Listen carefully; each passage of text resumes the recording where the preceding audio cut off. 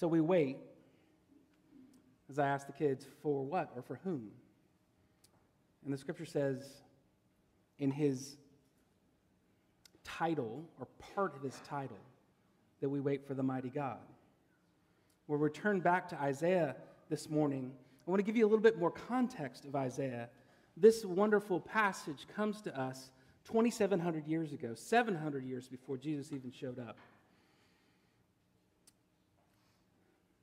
But those days were dark. God's people were split into two kingdoms, Israel and Judah, and Isaiah was a prophet to Judah. Assyria, which was this huge global power, was invading all around. The king of Israel made a deal. He kind of sold out the north, or Israel. The king of Judah, his name was Ahaz. He was truly wicked. Like heinous, fiendish types of evil. He killed his own son in sacrifice to the gods around. Not to Yahweh, but to the gods around. Not too far before this passage in the same, what they call oracle in Isaiah, he describes what life like was in Judah. Isaiah does. Distressed and hungry, famished, enraged, cursing their king and their God. Only distress and darkness and fearful gloom, thrust into utter darkness. And then, this oracle, called the Oracle of Emmanuel, one of the three sons born in several oracles beforehand. This third son, Emmanuel, is described as such. There will be no gloom for her who was in anguish. In the former time, he brought into contempt the land of Zebulun and Naphtali. But in the latter time, he has made glorious the way of the sea, the land beyond the Jordan, and the Galilee of the Gentiles, or Galilee of the nations. The people who walked in darkness have seen a great light. Those who dwelt in deep darkness, on them has light shone. You have multiplied the nation. You have increased its joy. They rejoice before you as with joy at the harvest, as they are glad when they divide the spoil. For the yoke of his burden, the staff that's been on his shoulders, the rod of the oppressor, you have broken them as in the days of Midian. For every boot of the tramping warrior in battle tumult, and every garment rolled in blood will be burned as fuel for the good fire. For to us a child is born, to us a son is given, and the government shall be upon his shoulder. And his name shall be called, and remember, this is one long title that we're dividing up into four places. He will be called Wonderful Counselor, Mighty God, Everlasting Father, Prince of Peace. Of the increase of his government and of peace, there will be no end on the throne of David and over his kingdom, to establish it and to uphold it with justice and with righteousness from this time forth and forevermore. The zeal, the passion of the Lord of hosts will do this. May God bless the reading and preaching of his word. Kids, I need you to sing again. Ready? My God is so big, so strong, and so mighty. There's nothing my God cannot do. There you go. You got to get the clap in. The punctuation is very important. We'll get back. Today, for those of you who like to take notes, we're going to talk about the mighty God who came. And we're going to talk about his mighty birth, his mighty life, his mighty death, and his mighty resurrection. Birth, life, death, resurrection. Mighty in birth. Seems like a weird thing. When Luke starts to tell the story of this, somewhere in the back of his mind, it's got to be the Isaiah prophecy. He says, the Holy Spirit will come to you, Mary, come upon you, and the power of the Most High will overshadow you, so that the Holy One to be born will be called the Son, capital S, of God, capital G. It's a fulfillment, a declaration of the fulfillment of this prophecy 700 years before. You're like, I'm in church, yeah, I know it needs to just sink in. The New Testament's claim is that Jesus of Nazareth, Jesus, or Yezu ben Yasoph, would be the child, the Galilean dude, would be this child who would be named Mighty God. Let it sink in. Because Luke is either insane or he's deceived, which is a kind of a form of insane. He's lying for some reason, or he's telling the truth. All options are available. All options are available for as legitimate things to think about, unless the mighty God does something in one's heart, and one's mind, and one's soul, so they might believe. But it does sound really wild.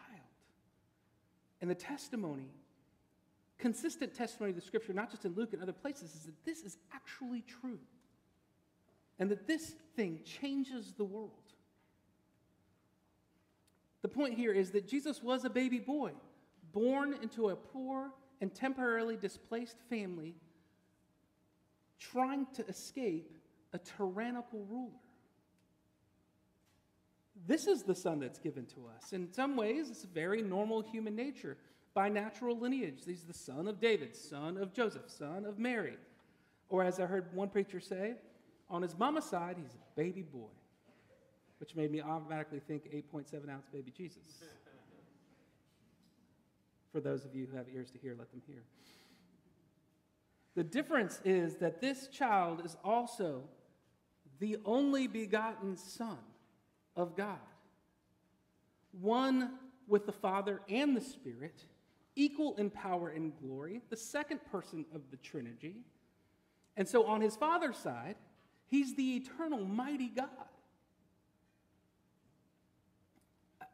It's the birth of the prophecy and then the birth of Jesus is not some ancient king who is historically noteworthy. It's so much more than that. Something revolutionary has occurred, something cosmically transformative. The baby born that first Christmas is God became flesh, dwelling among us. Like I said, it's in the oracle of Isaiah under the Emmanuel, God with us, who was forever now embodied in this person, Jesus of Nazareth. Let that sit in. Question it if you need to. But that is the testimony of the Scriptures. That a God, one writer says, upon a throne would be an infant in a cradle. That the thundering Creator be a weeping babe and a suffering man are such expressions of mighty power that they astonish the men of earth and the angels in heaven. That's the point. Wrestle with it. It's okay. But what the New Testament does with this passage is say it's not just in the birth of Jesus, it's in the life of Jesus. And I'm going to say something, I hope it doesn't come out trite. Jesus had an extraordinary life. You're like, you're in church, you're supposed to say that. No, it was extraordinary. And it was extraordinary in the extremes. Because he had a mighty hard time. From no room in the inn, to no rest, no place to put his head, from no justice in his trial, no water to quench his thirst, from crowds with these hard rocks ready to stone him, to the hard nails that were hammered into his hands and his feet, just to torture him. And yet at the same time, the extraordinary reality is that the Gospels reveal this mighty God constantly at work, pushing back on the forces of evil around the world, in this world, and in toward him. It's the hypocrisy of the religious leaders, his own people, the liberation of the captive, sight for the blind, good news for the poor.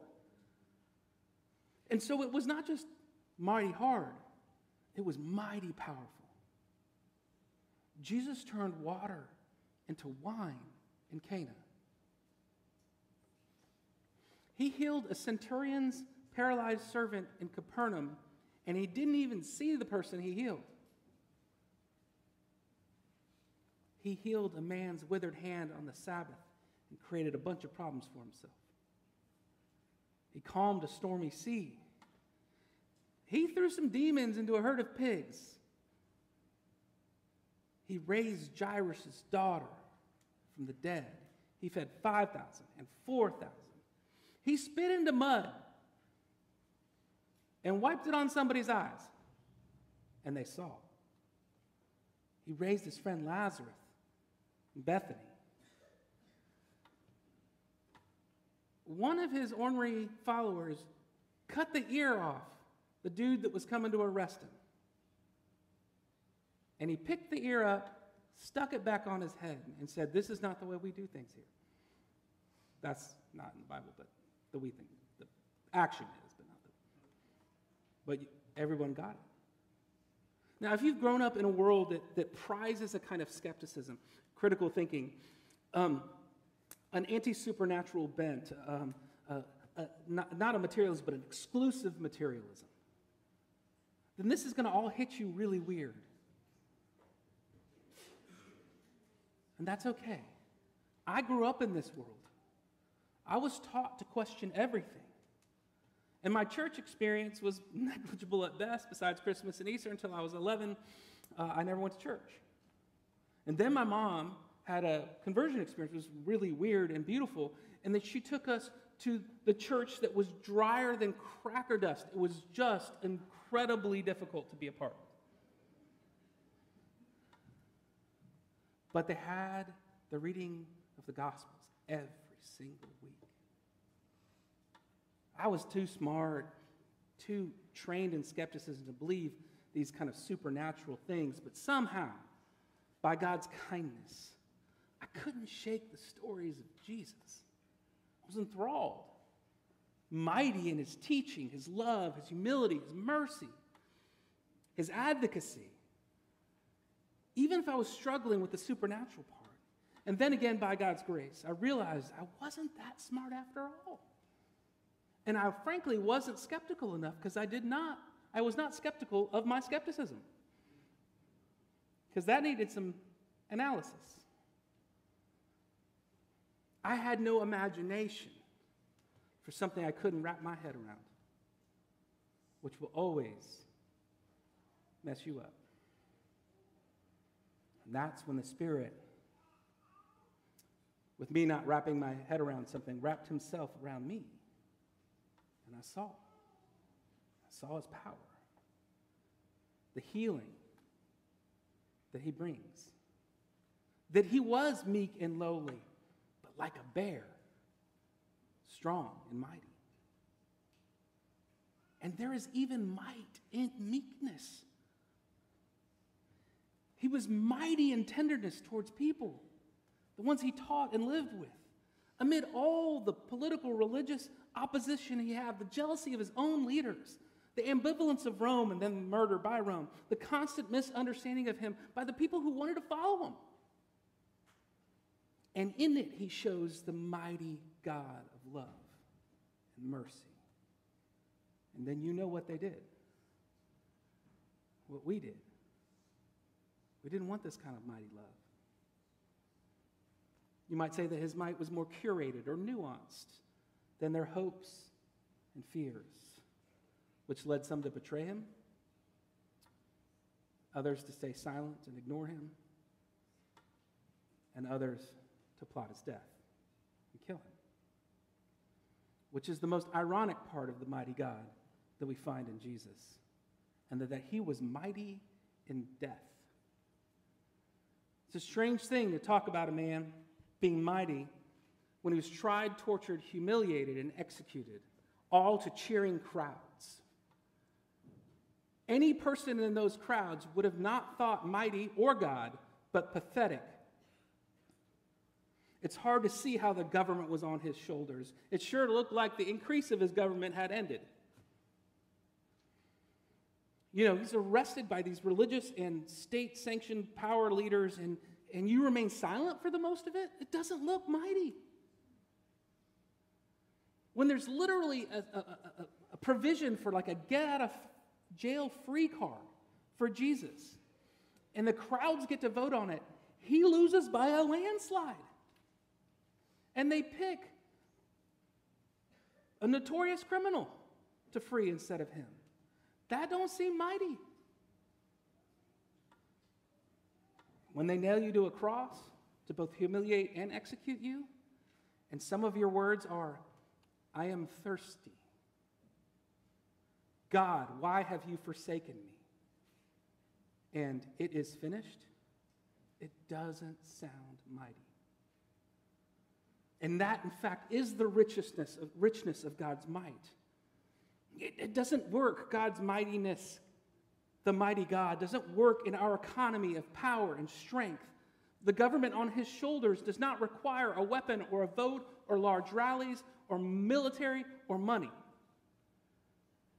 The withholding of power is mighty. This is why Jesus says in his trial, my kingdom is not of this world. Look, if it were, my folk would come, my servants would fight, and you wouldn't be able to deliver me.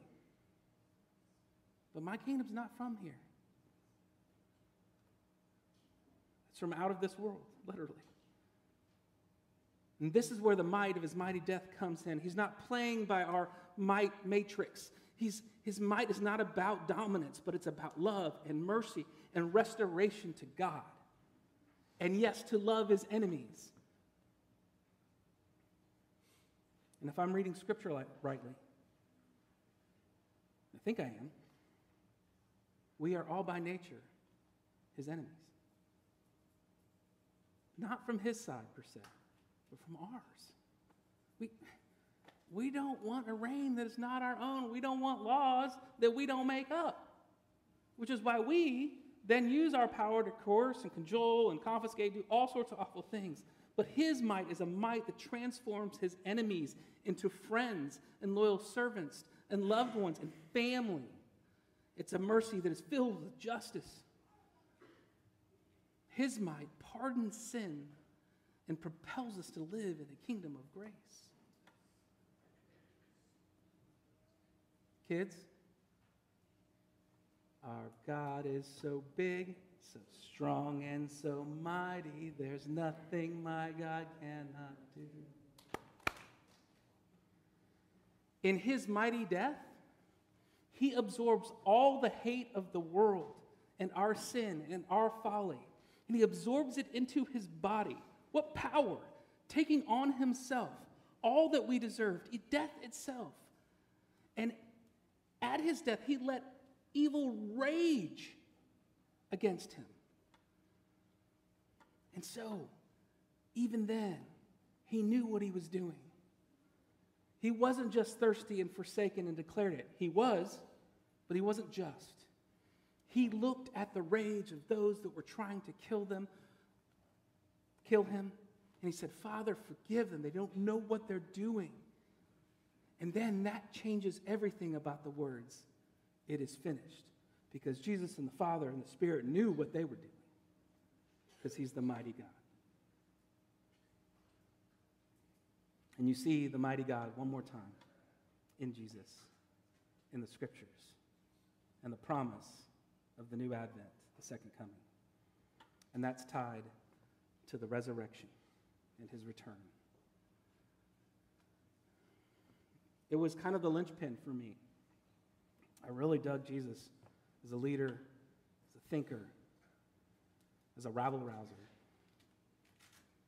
But this whole resurrection from the dead thing, that was hard. That Jesus died and rose again from the dead. Again, put your materialist hat on and say, that's not supposed to happen, but it is yet claimed of him. The question was whether or not I would believe it. I could believe it. And yeah, I did all the work because I was a good skeptic, and I read all the books and kind of said the case for the resurrection, and there's an incredible book out there by N.T. Wright on the resurrection. I recommend it to you fully. There's plenty of stuff out there, but that wasn't it. Because that's not how we actually learn most things or trust most things.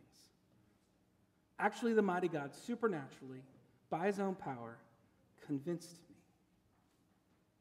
And I believed. In fact, I believed, and then he convinced me. Understanding always follows trust. We can have a whole discussion about that later if you want. But that's the way it works. And I can tell you most of those arguments, I can tell you mostly, I just saw anew. I saw how it worked. It wasn't about it working. It was that I saw and I believed. And guess what? If you believe something as ridiculous as the resurrection of the dead, the walking on water thing and the 5,000 ain't that big of a deal. It's just not. Children, in your devotionals, it says, his mighty work showed the Lord's healing power was with Jesus, was in Jesus. He healed the blind, the sick in body and mind and soul.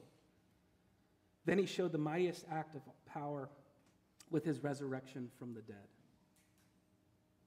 As mighty God, Jesus rose from the dead and now sits on the right hand of God in heaven, high above every authority, power, and leader.